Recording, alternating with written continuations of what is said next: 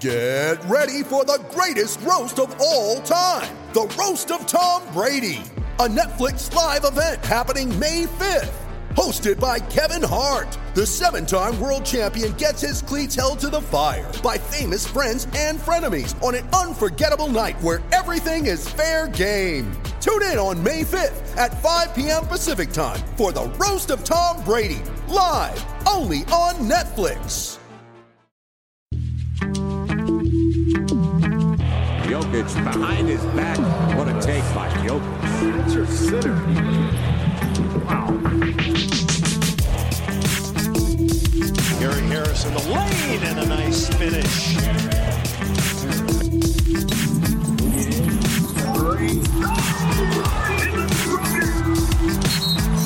For the former Kentuckian. He got a little hot. Wow.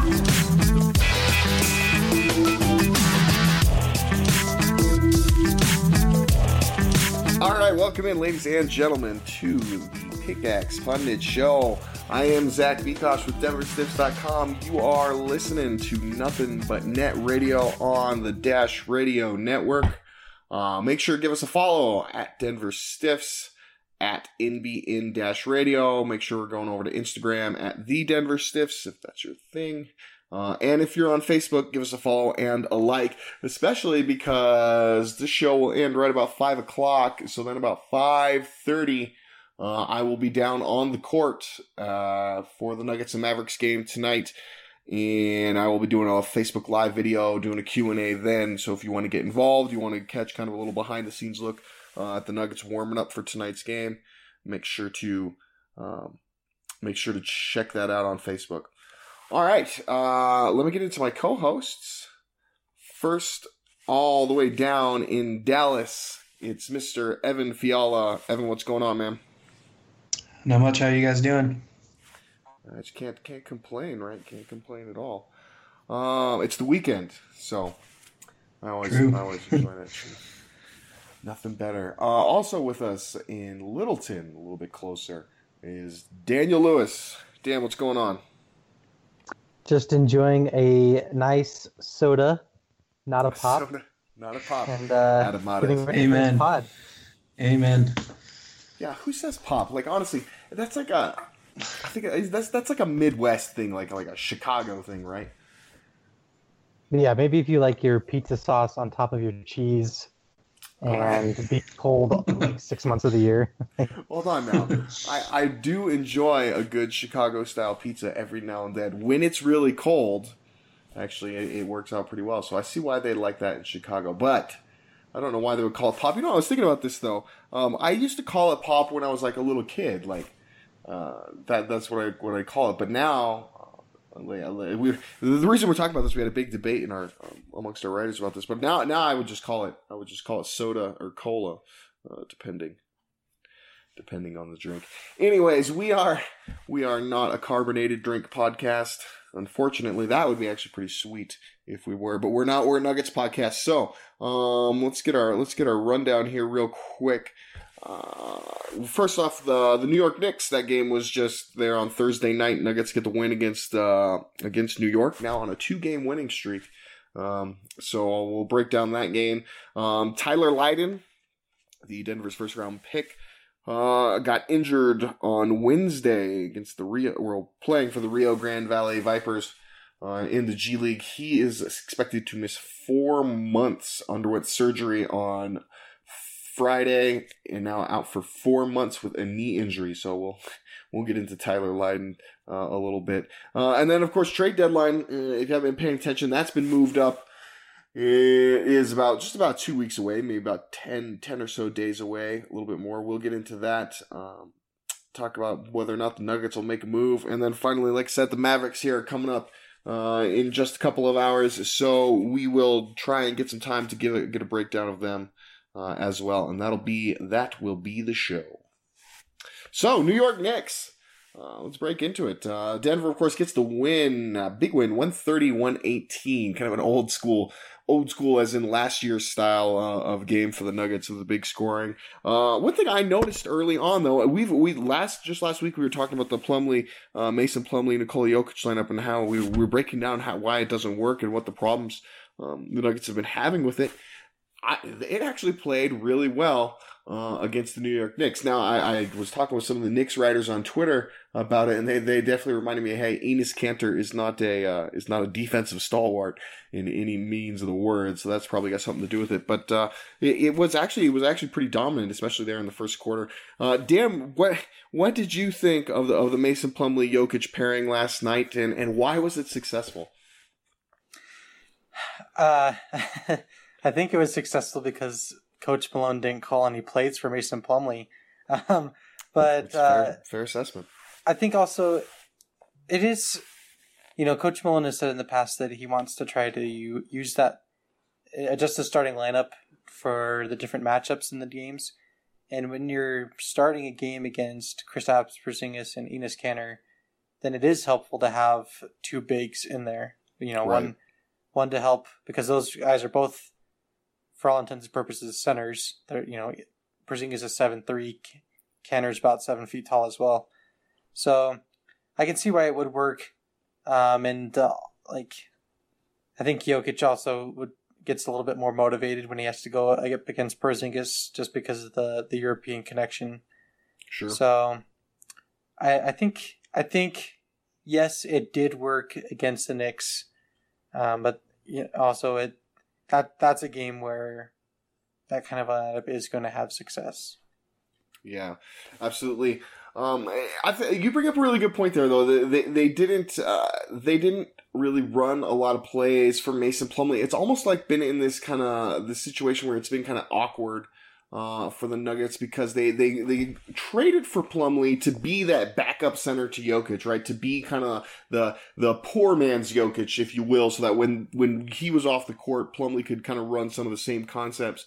But when they play them together, it's almost like they're still trying to do that, like they're trying to utilize him. But you can't have two guys on the court doing what they do at the same time. So then you end up with Jokic standing over in the corner and kind of looking disinterested in the game.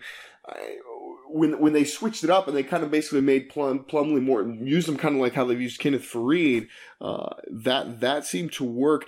Evan, is that kind of, do you think that's like the key to making Plumlee and Jokic work, is you've got to basically just make him play a role similar to like what Kenneth Faried would play when he's with Jokic? Yeah, absolutely. I mean, Jokic is effective when he's not really just hanging out on the perimeter and setting screens and stuff. And we saw that earlier in the season when they first got put together in the lineup. But, now that Jokic kind of has a little bit more space to do his thing, to let people cut and to post up and stuff, whereas when Plumlee can kind of just sit off to the side like Faried did, I think you hit it right on the head. That's exactly what Jokic needs to be able to be effective if he's going to be paired with Plumlee. I think it's helpful for Plumlee as well. Like, right. Jokic had a couple of passes to him in that first quarter where if you're passing him the ball and he's within 10 feet of the rim, like that's like his max range. If he's trying to make plays from like 18 feet, right, he's just not a threat to score, and it makes it more difficult go in with for a him reverse to get dunk quality field goal attempts. Will. Yeah, but like if you're giving him the ball up close, at least you're giving him somewhat of a shot to be able to score. I would say that was almost last night. Yeah, Jokic was getting him so close to the basket that he almost had to do the reverse dunk. He did like 3 of them in a row, basically, because the Knicks, it's almost like they didn't expect it. It was just Plumlee just standing right under the basket and Jokic hitting him, and then him just doing his. I think Plumlee's just decided he's not going to dunk facing forward anymore for the rest of the year. That's his style. It wasn't all roses though for the Nuggets last night. They had so many chances to step on the Knicks' throat and just couldn't do it. They kept letting him hang around, and there in the fourth quarter, it was the craziest thing is Michael Beasley and Trey Burke are the two guys who are just lighting up the Nuggets. And you're sitting here and you're looking at like these are like the biggest cast-offs that Denver, or not that Denver, but that the NBA has seen here in a while. Two guys who are by all accounts busts, and they're 100% destroying the Nuggets. I mean, it reminds you of like against San Antonio, right? It was Davis Bertans with the hitting all those threes and lighting them up. Dan, is there like a pattern, do you think, to this? Or why? What did you see about Beasley and Burke maybe specifically? I mean, what were they doing that would made it so hard for the Nuggets to defend them? Well, I mean, Emmanuel Moody played 13 minutes. Right. And then Will Barton played 39 minutes, which is the most for anybody in the entire game. And so, if you're trying to defend Michael Beasley with Wilson Chandler and Will Barton, like, he's going to put up jumpers against those guys. And, they went in, against the Nuggets, but for Burke, like, the Nuggets' biggest weakness is defending the pick and roll, and Burke was just attacking the pick and roll and getting shots. So he, not only did he have 18 points, he had 11 assists. So he's just coming off that screen, with Kanter or Willie Hernangomez in there and just kicking it out to someone like Beasley or Thomas. And those guys just had open shots. The Nuggets also had a pretty big lead at one point in the third quarter there. Right. And I think that was one of those games too where you could say that the Nuggets' effort, like, once they got up by like double digits, they're like, yep, we're up by like 12. We're not going to try very hard. And then it would get back down to like 7 points, and they'd go on another quick run. And then, the Knicks would answer with a run. So right. I think that was one of those games where it was just the second unit wasn't really putting forward a lot of effort. That's very true. And, I remember seeing it on the first unit too. There was one play, and I think it was in the fourth quarter, and you're right. I think it was just like the Nuggets got back up by like 14 or so points. And it was actually Murray who was defending Burke, and he just let him blow right by him and really didn't give any effort. And Burke, of course, gets an easy layup. Evan, do you think is there any credence to the idea that the Nuggets they play down to their competition, and so that when a team like the Knicks came in and these guys like Michael Beasley and Trey Burke or who they're seeing across from on the court, do you feel like that they almost just don't try? I don't even want to say try. I don't even know. It's like an effort. Maybe it's just like a mental thing, right? That they just don't think that they have to play as well to be able to beat those guys. Do you think there's any thought or any reality behind that? Yeah, I was reading this question and thinking about it. I was going to say that I think it is more of a mental thing, and this isn't the first time we've seen it this year. We could probably talk about this later when we talk about the Dallas game, but when the Mavericks were in town last week, the exact same thing happened. The Nuggets were up by like 23 at one point, and then they just let them come back into the game. Our guards in particular had a lot of trouble containing Dennis Smith, and he could pretty much walk in and get a layup at will. And it turned from a blowout game into somewhat of a nail biter at the end, and that happened on Thursday with New York as well. So I do think it is a mental thing. I think the Nuggets are so young still. They feel like they still have to learn that, oh, hey, we do need to play hard all 48 minutes. We can't, this team might have a worse record than us, but they're still NBA players. They're still going to be trying hard to win and not get embarrassed and blown out. So, Denver just has to kind of have that attitude of not ever, stepping off their throat when they're up that much.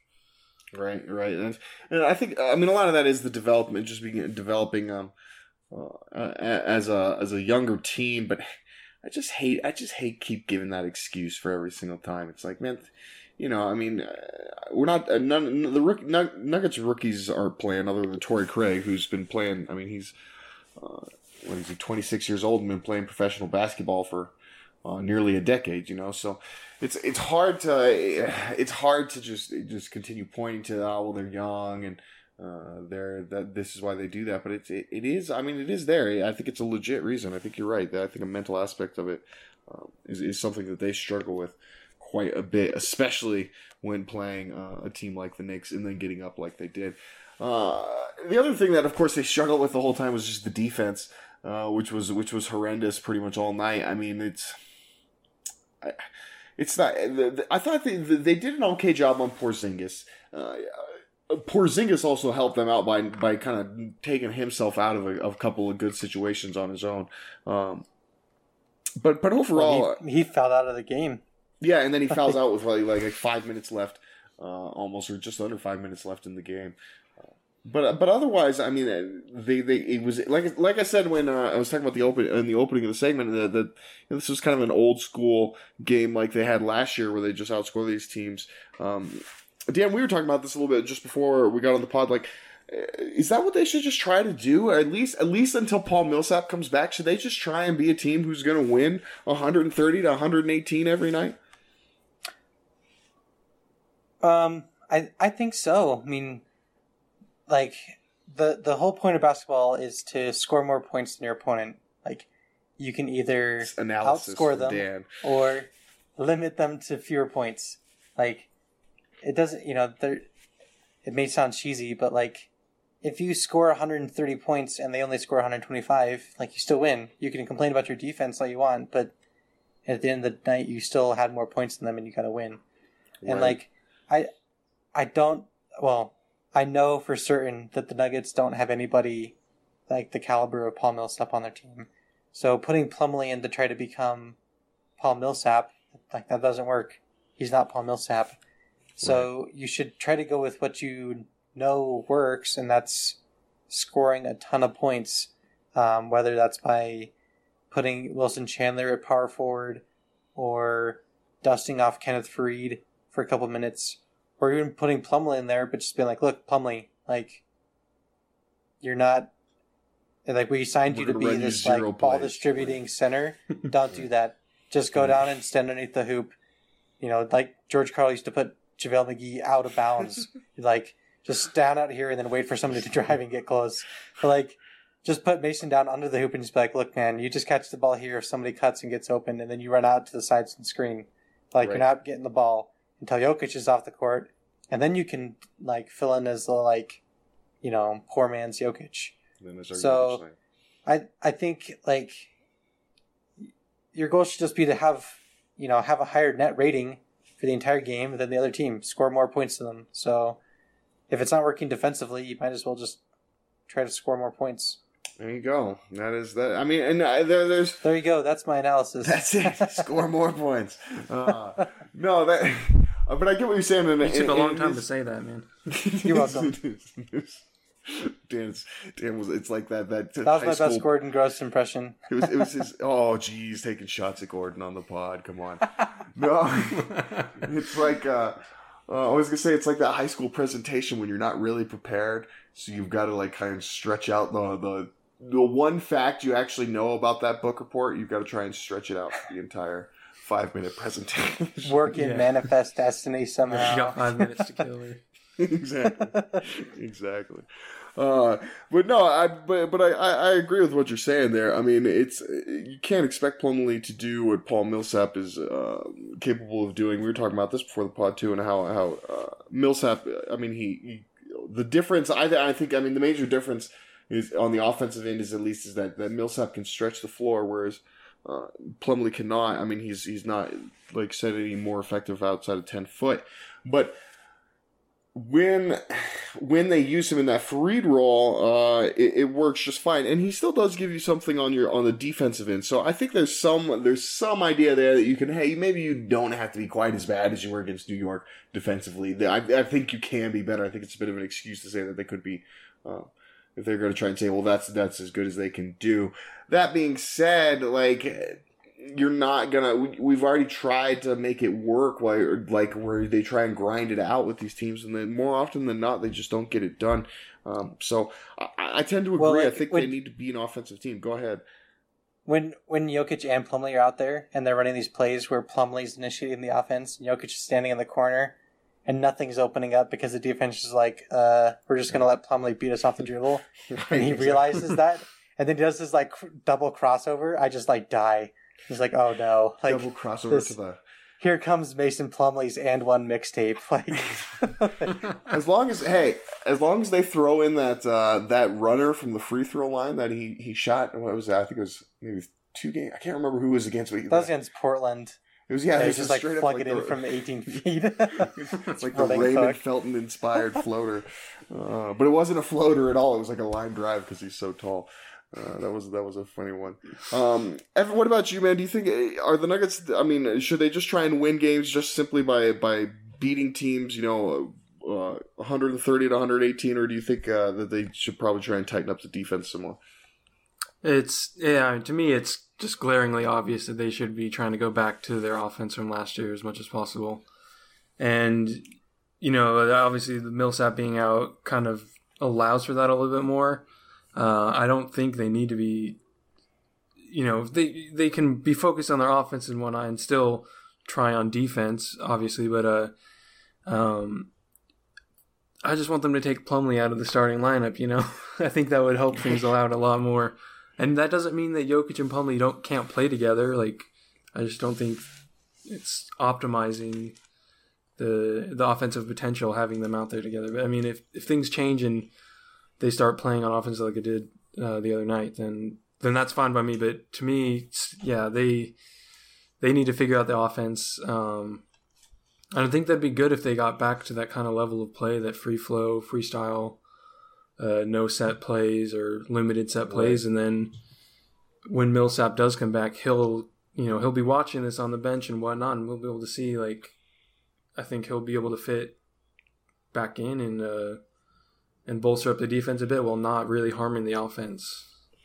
Right. I think also too with the, like, if you're just going to try to go all offense, like, you do have to play defense, but like no one can just be like, hey, look, like, just play defense for like 10 minutes of the third quarter.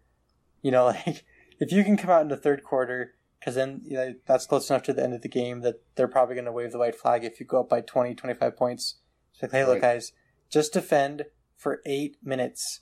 And if you defend for 8 minutes, we're going to go up by 20, and then they're not going to be able to catch up. But, like, if you're like, we have to defend for 48 minutes, some of the guys on the team are just like, that's impossible. But if it's just like, no, just do it for 10 minutes. It's all we need. Mm-hmm. Then you can just let them score every time down. We don't even care. Don't foul them. Just give up layups and threes. Doesn't matter because we're going to score as well. But, like, we just need you to get, like, 4 or 5 stops in a row, and we'll be fine.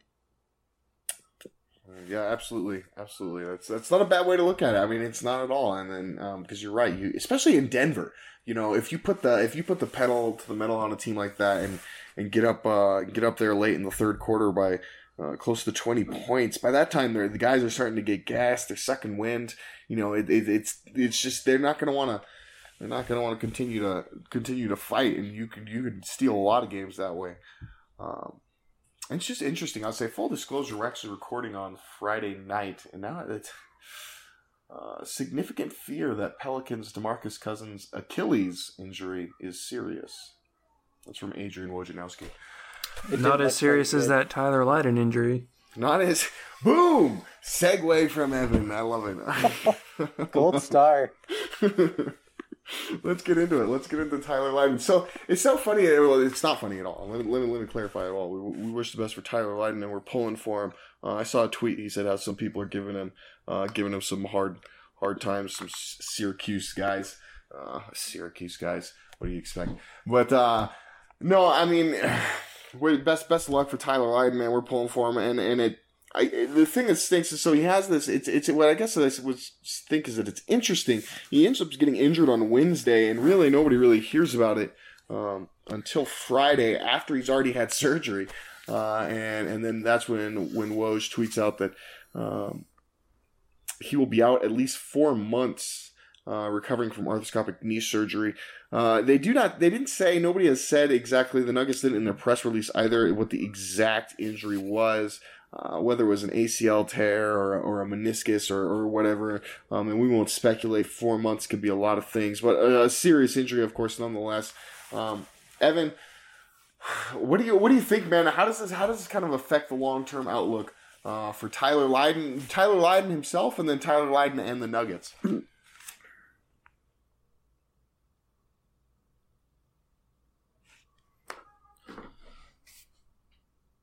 Oh, sorry, is that me? Yeah, that's you. Yep. Oh, sorry, okay. For Lydon, it makes him, it makes his job a lot harder.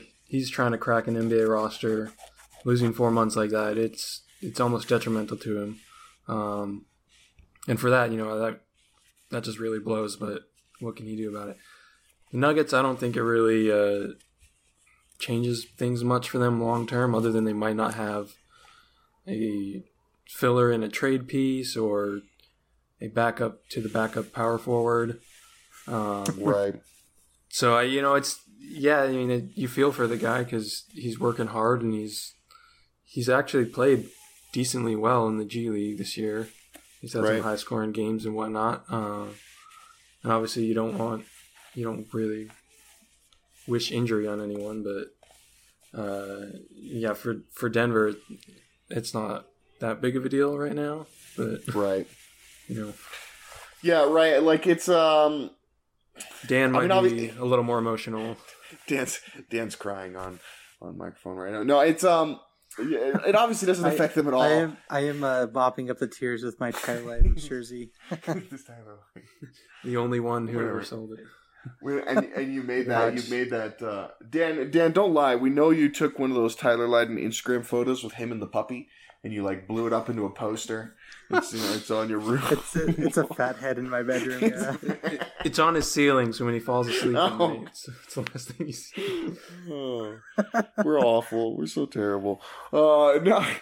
I've completely lost my train of thought here. So no, it's you're right. It doesn't affect the Nuggets at all this season. I mean, Tyler Lydon has played all of 2 minutes for Denver, so it doesn't hurt them anywhere in the short term. And as far as the long term, I think we kind of feel like Tyler Lydon was kind of this. It was kind of a question mark when they drafted him because they just traded for Trey Lyles and they have Juancho Hernan-Gomez. They still have Darrell Arthur probably for next season. They just signed Paul Millsap as well now. The Nuggets are fine at power forward, so. For them, long term, it's fine. For Lydon, it sucks, man. It sucks because these are the crucial moments, especially for a guy who's late, a late first rounder. Excuse me, like he is. It's hard. It's that much harder now to get noticed and get minutes. And I feel for the guy. Dan, what about you, man? What do you think about the long term view given this injury for Tyler Lydon? Well, I mean, on the night when they drafted him, they had Wilson Chandler, who is in the second to last year of his contract as a small ball power forward. Juancho, who's in the second season as a small ball power forward. They traded for Lyles, who's a traditional power forward in his third year. They had Freed, who's on the second to last year of his contract. And then they signed Paul Millsap. So he's seventh on the depth chart. So he's basically just like a redneck Bruno Caboclo, 2 years away from being 2 years away. But now he's 2.5 years away from being 2 years away. So, I think long term, he was basically just a guy that they just took to be well, I guess stretch fours are nice to have, so they took one, and I didn't see a pathway for him to get consistent minutes until his 6th or 7th year in the league even if he's with the Nuggets still. But right. I don't think it makes too much big of an impact for the Nuggets. I don't think if he's not able to come back. I mean, he's not the most athletic player, and having a knee injury takes a little bit away from your game. So I don't think that he's going to play more than 400 minutes for his entire career as a Nuggets player, which is.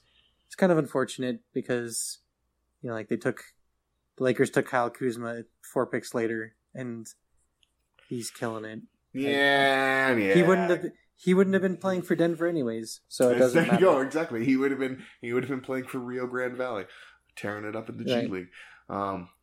It's like I said, it's going to be interesting to see, man. It's the thing about it is that at least helps him out is that he's the 24th overall pick, right? He's not like a top 10 pick, so his contract is not as rough, which is why I think one of the reasons that he's probably. I mean, the Nuggets will probably hang around with him for a while, or at least I would think. What does he cost them? $1.5 million? I mean, he doesn't cost them anything. That's I think they'll give him time, to try and make it work. But It is tough. It is tough to just lose that development, and it's because the clock still is ticking no matter what on that rookie contract. Let's see. Do we really need to cover any more about Tyler Lydon and his injury? I think we're all probably going to say it doesn't really change our view on the draft night trade because we've talked about him for 4 times as long as he's played on the court this season. Facts. Good for him. All right. Tell you what, we will. Let's go ahead and take a break, and then we will get back. Let's get back. Let's talk trade deadline. I almost want to talk about DeMarcus Cousins now. But we'll get into the trade deadline, and then we'll get a little Mavericks preview. Maybe I'll get your guys' quick thought on the Cousins injury as we're learning it in real time. All right, so let's take a quick break, and we'll be right back.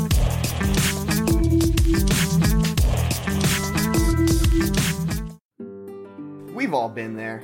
When the budget's the tightest or a time is the shortest, that's when disaster strikes. The last thing anyone wants to deal with in these times is an electrical issue in their home or business.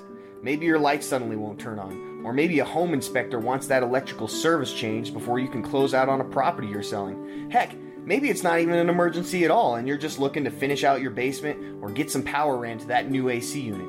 Whatever your need may be, give Sun Electrical a call.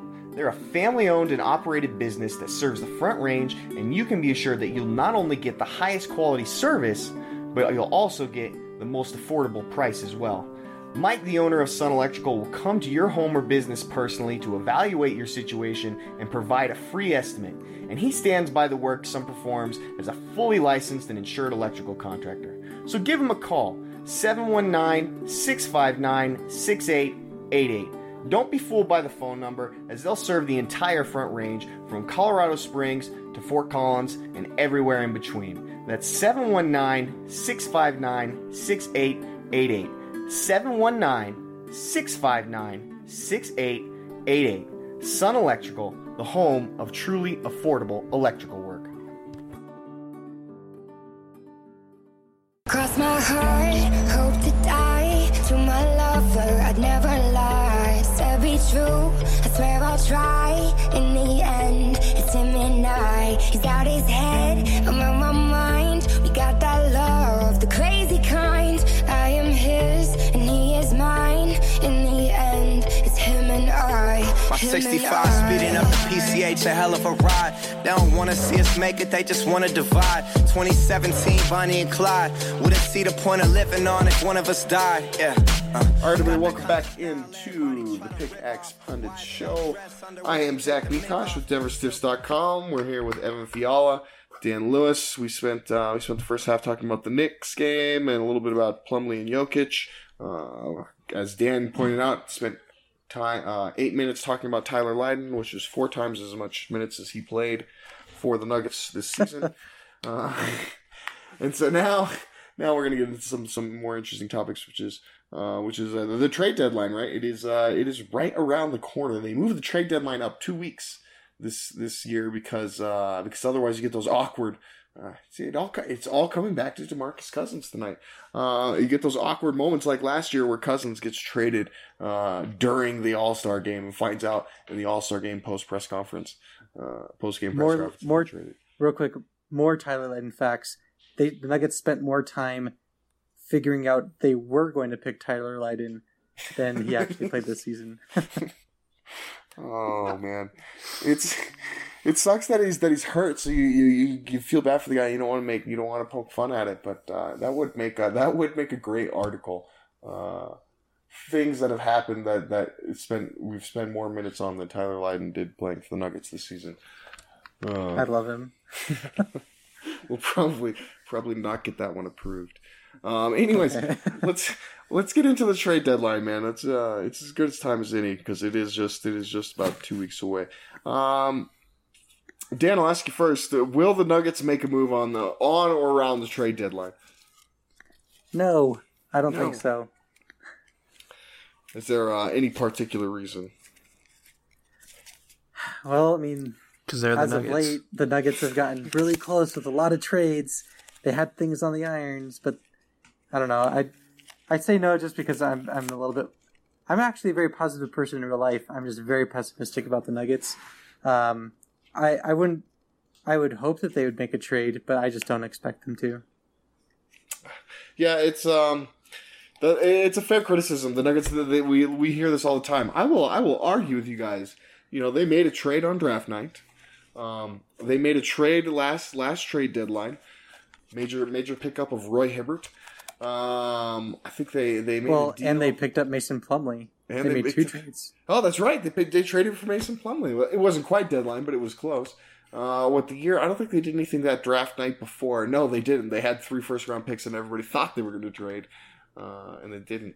Then the year before that, they traded, I believe, Randy Foye for DJ Augustine. I mean, these are earth-shattering moves. Obviously, I'm joking. I mean, they don't. You're right. They don't make a bunch of moves, and that's the thing again is that they're not really in a position this year to make any big moves. I mean, nobody's expecting the Nuggets to make like a superstar trade or anything like that. There's not really a lot of talk about that around the league in general. I mean, we've heard some rumors about Kemba Walker potentially, but then of course Michael Jordan comes out and says, they don't have to have a star player in return, which of course the Nuggets are not going to give up a guy of like that. It would be very fitting for the Nuggets to trade for a veteran player at a position with a young talent already on the roster, and then bench that young player. So who would that be? Trading for Kemba Walker and then moving Jamal Murray to the bench. Jamal Murray to the bench. Yeah, that's the thing, though. I just don't think they would. I just don't think they would do it. I think they're gonna go for it one way or another with Jamal. I think you have to, honestly. So I don't know. I don't really expect them. I mean, I think the guys. Look, there's 3 guys I think of that you could probably look for them to maybe make a deal. Kenneth Faried, Emmanuel Mudiay, Wilson Chandler. I think those would be the 3. I don't think they'd be getting anything much in return, if at all. In fact, some of those guys they might even have to attach like a second round or 2 just to move them. But I think that would be it. That's about the only type of move I can see them making. Evan, what about you? Do you think they're going to make any types of move at the deadline? I'd like to be positive here and say that something would happen, but I don't really see it happening either. Though, it would be nice to shed some salary, and obviously, like you're saying, Faried is a candidate. Mudiay, Chandler would be interesting to see what they do now that Barton's starting, but I'm not too optimistic that anything's going to happen, because it's been like 2 or 3 years in a row now where we've kind of felt the same way, that okay, we need to clear some space, clear some people out, open up the cap sheet a little bit, and then outside of the Nurkic trade, all that Denver's gone back is like Roy Hibbert. So, right, it's funny. There was a couple years ago where it was like, all right, they're just going to make a trade. They got to get to the salary floor, so they'll put it in. And it was kind of interesting how they, for a while, it was just such pointless trades. You're right. They haven't done a ton of them. Let me ask you this though, Evan. If they were going to make a deal, what kind of deal, or is there like a deal that you can think of that you would like to see them do? Ooh, I don't spend much time in the trade machine. Oh, come on now.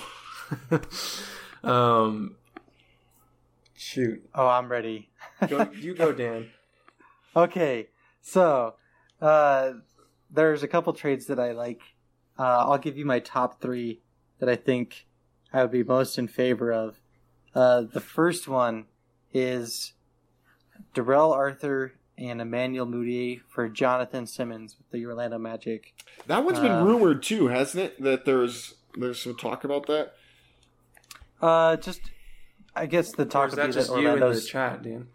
Yeah, that's just me in the chat, probably. The reasoning behind it is just that Orlando's terrible, and they need to try to just get rid of whatever they can. We would have to give them Darrell Arthur, Emmanuel Mudiay, and we'd probably have to give them a pick, like a 2019 first or something. But we could afford to give them a first-round pick later down the road, because the Magic are probably going to be terrible for this year and next year as well. after they lose Aaron Gordon, most likely. So that would be an interesting trade to make. And Jonathan Simmons, he's a stud defender. He's really athletic and he can cut to the rim well. He learned how to play an motion offense with the Spurs. So I really like that trade. My second favorite trade is the Nuggets would send the Brooklyn Nets their 2019 first as well, because the Nets don't really care about getting good players right away because they need to be bad again, so that once they start getting their draft picks back, they can get better picks. So we sent them to like a 2019 or 2020 first, Kenneth Reed, Darrell Arthur, Emmanuel Mudiay, and we get back DeMarre Carroll, who comes back to Denver, Nick Stauskas, or Sauce Castillo, and Spencer Dinwiddie, who comes back after having played his college ball here up in Boulder. Pass. So it's not a super exciting trade. At least Dinwiddie's a tall guard who can make a little bit. Carroll's actually gotten a lot better, but he's owed a lot of money over this next season. And then my third favorite trade is kind of a smaller trade. Nuggets send the Memphis Grizzlies their 2018 first and Emmanuel Mudiay, and they get back the Memphis Grizzlies second round pick in 2018 and James Ennis III, who's on an expiring contract. But the nice thing there is that you're getting a top 10 second round pick, that 30 to 40 range, and you can sign second round picks to really affordable contracts. Right. So the Nuggets can still get they'd probably get like a third or fourth year college player who's more ready to contribute right away on a cheap contract and can be part of their rotation. So help keep them away from the luxury tax threshold. And they get rid of Mudiay, who's really bad, and that allows them to play Will Barton more as the point guard for the rest of the season, and they can put James Ennis at small forward. There you go. All right, that's not a bad one. I like the framework was very Plumlee deal on that last one. You trade out a first, but you get back a second, so you're not really trading a first round pick. You're just moving back about 20 picks, and you bring up the point about where Denver can get almost get a better deal once you get into the second round. It's why you see a lot of teams try and trade out those late first rounders. Well, right. I mean, people think first rounder, ooh, that's valuable, but if the Nuggets are picking 19th or 20th, and they move back. If you just think about them moving back 12 picks, it's not as big of a loss of losing a first rounder. Right, they moved back 11 picks this draft, so it's something that I like the idea of DeMarre Carroll as well. I've kind of suggested that one as well a couple times. You're right. The problem with him, of course, is the contract, but he's been pretty solid. He's definitely not worth what he's getting paid, which I think is $14 million per season for the next 2 years. But you'd figure the Nuggets would probably send back a guy like a Kenneth Reed in that deal or something like that. So you'd have to exchange somewhat equal salaries. The Nuggets don't really have any expiring deals that are coming off the books of that type, other than maybe Wilson Chandler if he opts out. So it's not as big of a thing. You're kind of already on the hook for that salary anyways, I guess what I'm saying. So I don't mind it so much, and I think Carroll would help them a lot in terms of what he can do on the basketball court. I've been saying it since November that if they want to send Emmanuel Mudiay to the Mavericks for either J.J. Barea or Devin Harris, that's fine. I think Mudiay has a good chance to do well in Dallas if he's going to do well anywhere. And meanwhile, the Nuggets would get a veteran point guard, which is, I think, something that would help them out as well. So that would be one I'd like to see. Evan, did you think of any that have you been typing away furiously on the trade machine as we've been talking? Keep going for a minute. Evan's over there busting out his spreadsheet, working out, seeing if the salaries are gonna work. All right. Well, I'll tell you what. Let's see. I think I got one more thing I want to talk about. So I want to, other than if we're just talking NBA trade deadline in general, Dan, who do you think's the biggest name that gets moved across the league? Well, I actually wouldn't be too surprised if Kevin Love got traded. I mean, that would be really shocking. But I could see that happening, I think. I could definitely see that happening. One of the teams that I think could be a fit is if they try to send him to Portland. It'd be a tricky, for Nurkic. But they'd have to give up, Kevin Love, and then sending back someone like J.R. Smith, like Ante Zizic and Cedi Osman. I don't know how to say his name. But something like that where you try to get rid of a bunch of salary. And I know J.R. Smith hasn't been that great this year, but I feel like he's played really well in his career when he's been next to strong leaders. And so if you were able to attach him with Kevin Love and have him playing with Damian Lillard in Portland, I think that would be good for JR, because I feel like Lillard's enough of a leader to like get through with JR and be like, hey, look, here's how things are going to be. Like, we're going to have success. I just need you to do this. Right. Yeah, I can see that's. I would say, I mean, I could see Kevin Love. I think that's a great pick. One I wasn't thinking about. I didn't know who I was going to answer for this, to be honest with you. I was going to say, maybe Kemba. But which actually at this point, I just feel like they're not going to move him. But Kevin Love's a great one because they had that big airing it out sort of meeting. And then suddenly, everything's cool. Everything's great. It would be so NBA for then 2 weeks later, nope, we traded him. Well, and I also think it's probably not going to happen, but if the Trailblazers could send Mo Harkless, Myers Leonard, Ed Davis, Noah Vonleh, and Yusuf Nurkic, so 4 big guys over to Cleveland, and Mo Harkless, who's a wing defender. But, the Cavs would be getting younger, and Portland probably have to send 2 first-round picks because they're not giving up a star back for Kevin Love.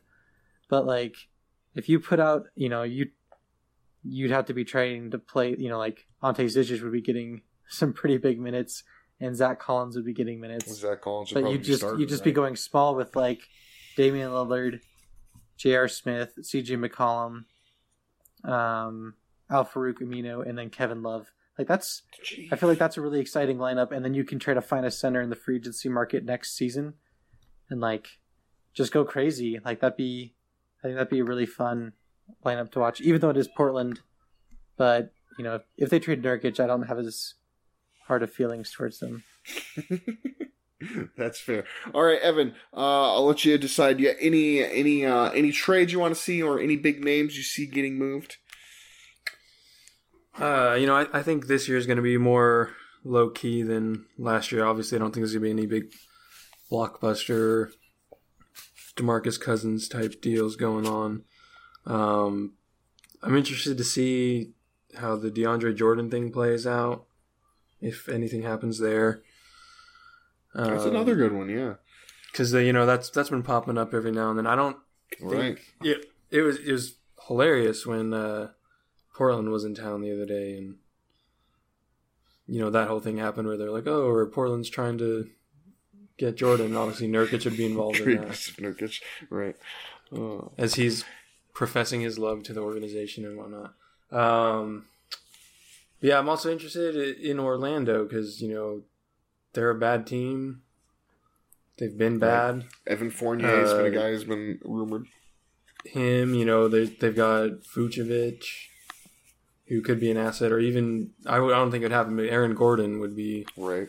Something, if I was the team, I'd be trying to go for him. But right, Orlando's fans might riot though, because that's essentially all that one doesn't seem likely. But if I were them, I'd be selling. Right. All right, tell you what, let's move on to the last segment. And I don't know, what do you guys think? Do you want to do the Mavericks, or do you want to do DeMarcus Cousins' injury? We can just do the Mavericks in 2 minutes or less. We could do this. Let's just. All right. Let's pick. I'm gonna just do this. We'll just go with the first question. No, that was a bad question. No. The answer is no. The answer is no. I was just gonna say. How big? I guess let's just put it this way. If the Nuggets lose this game, Dan, how much does it kill their momentum? I think it's gonna be tough because after the Mavericks game, they come back home, or they're playing a home game against Boston, and then they go on a back-to-back on the road against San Antonio. And Boston's a really good team. They have like a top 5 defense in the league. In San Antonio, it's the Spurs. Like Nuggets never win in San Antonio, so you're hoping to try to win this game against the Mavericks so that you have some buffer. Like January is supposed to be the easy month for the Nuggets, and they're on pace to go like under 500. So hopefully they can get this win so that it's like a 7-8 month instead of a 6-9 month. Right. No, yeah, I agree. It's a big game for them just in terms of because they've squandered a lot of opportunity here this month, and now they're starting to hit into a tougher part of their schedule. Evan, I'm just gonna skip you on this one. Let's just get into DeMarcus Cousins. Enough of this Mavericks nonsense. All right. So, Evan, I will go straight to you on this. So, now I just got tweeted out from Woj. Sources, Pelicans suspect torn left Achilles for DeMarcus Cousins, awaiting confirmation in an MRI, which he will get tonight. By all indications, it sounds like DeMarcus Cousins' season will be done. If that is the case, how does that change the outlook for the Nuggets? Oh, it's huge for the Nuggets because it makes the playoff race a lot less tight. New Orleans has been playing pretty well as of late, and really, like, Cousins has been a huge part of that. They're the 6th seed right now. Probably the biggest part of it, right? Yeah. So, I mean, Davis is a phenomenal player, of course, but having both of them together has been huge for them. So,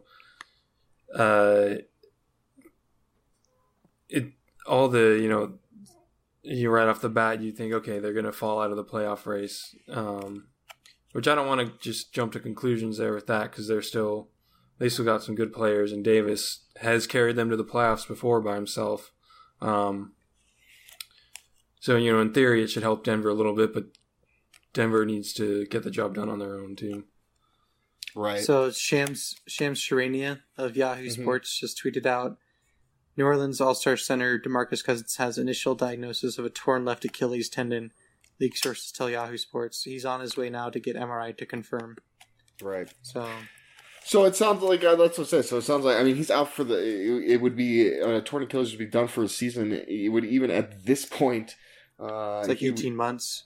Yeah, I was like, he probably would not be ready for the start of next season either. It's going to be, there would be some time. Here's the thing. Okay, so Dan, here's the thing. Right now, the Pelicans are currently they're 3 games ahead of the Clippers, who are sitting in slot number 9. Do you think they're going to end up falling out of the playoffs because of this? I do. Cousins is a really great player, and like we looked at the Rockets, and they're able to keep one of Harden and Chris Paul on the court for 48 minutes, so they have 2 all-star guards on the court at all times. Right. The Pelicans' strategy has been play 2 all-star centers the entire game. They can play Cousins and Anthony Davis together, but they really like having one of those guys out there all the time. And the Pelicans' bench is very bad. And it's already not good, but it's kind of like buoyed up from, instead of being very bad, they're just bad because Cousins is out there for so much of the time. Right. But now with Cousins gone, they're going to have to turn to like Omer Asik or Sheik Diallo because Alexis Ajinça is out. So, you're looking at them, they're 27 and 21, so they've got a little bit of a buffer. But Anthony Davis doesn't really like playing center because he gets hurt banging down, for rebounds and things, which is how Cousins got injured fighting for an offensive rebound. So it sucks, but they kind of went all in on having an expensive starting unit and a subpar bench, and now one of their second best players out. Wonder how that feels, Hunt, right? Denver says. Yeah, Denver's like, yep, no, exactly. Well, yeah, at least they're going to get their guy back this season, which is a big help. I think what makes it so interesting is this had essentially the Western Conference was kind of really shaping up into a 9-team kind of playoff race, right? The difference between the Clippers and the Jazz is only 3.5 games. But you kind of had this feeling like that the Jazz were starting to just kind of fall off, even though they were getting Gobert back. Maybe they can make a run still and try and get back into this thing, but it almost feels like that now. If the Pelicans can't survive this injury to Cousins, that your playoff grouping is all in the Western Conference is kind of already set. Like there'll be some movement amongst the 8 teams, but we already know which 8 of them are going to go or are already going to be there, which is interesting. The other wrinkle in this as well is what it maybe gives Nikola Jokic's chances for becoming an All NBA player on one of those teams. It probably would have been tough, but he was probably the 4th or 5th guy. Now he might have a chance at it. So another interesting angle. I don't think the Jazz are a threat to make the playoffs because they're 7 games under 500. Like they lose 14 more games, they're going to finish with a losing record on the season. That's very true. And it's not even February yet. But for the Pelicans, like they're 27-21, they're 6 games over 500, but I could see them slipping down to like. So, but the Clippers are 23-24, right? Clippers are only. They're 24-24. Yeah, they're at 500. But yeah, I think the Clippers are probably going to be the 8th seed now. Or it's going to be a battle between the Clippers and the Pelicans. I think the Clippers could still trade DeAndre Jordan, and maybe this makes it really unlikely that they'll do that now because they'll think they can make the playoffs. Wonder how much that affects their viewpoint. That's another good way of looking at it too. Well, I'll tell you what, we are pretty much out of time, so we are going to go ahead and wrap it up with that said. Like I always say, guys, follow us on Denver Stiffs on Twitter at the Denver Stiffs. Make sure you're following Nothing But Net Radio at NBN Radio. Dan is forming a well-regulated militia. You'll find him at Minuteman Dan. Evan, his full name is Evan Ernesto Fiala, so you'll find him Fiala. I am Zach Mikosh. Catch us on Instagram at The Denver Stiffs, and of course, like I said, Facebook Live. You're going to want to check us out in about a half hour. I'll be courtside, getting ready to shoot some warm-ups, do a Q&A with you guys. So make sure you're following all that stuff. Dan, Evan, thanks for being on, guys. No problem. Yep, have a good one. All right, everybody. We will talk to you next week.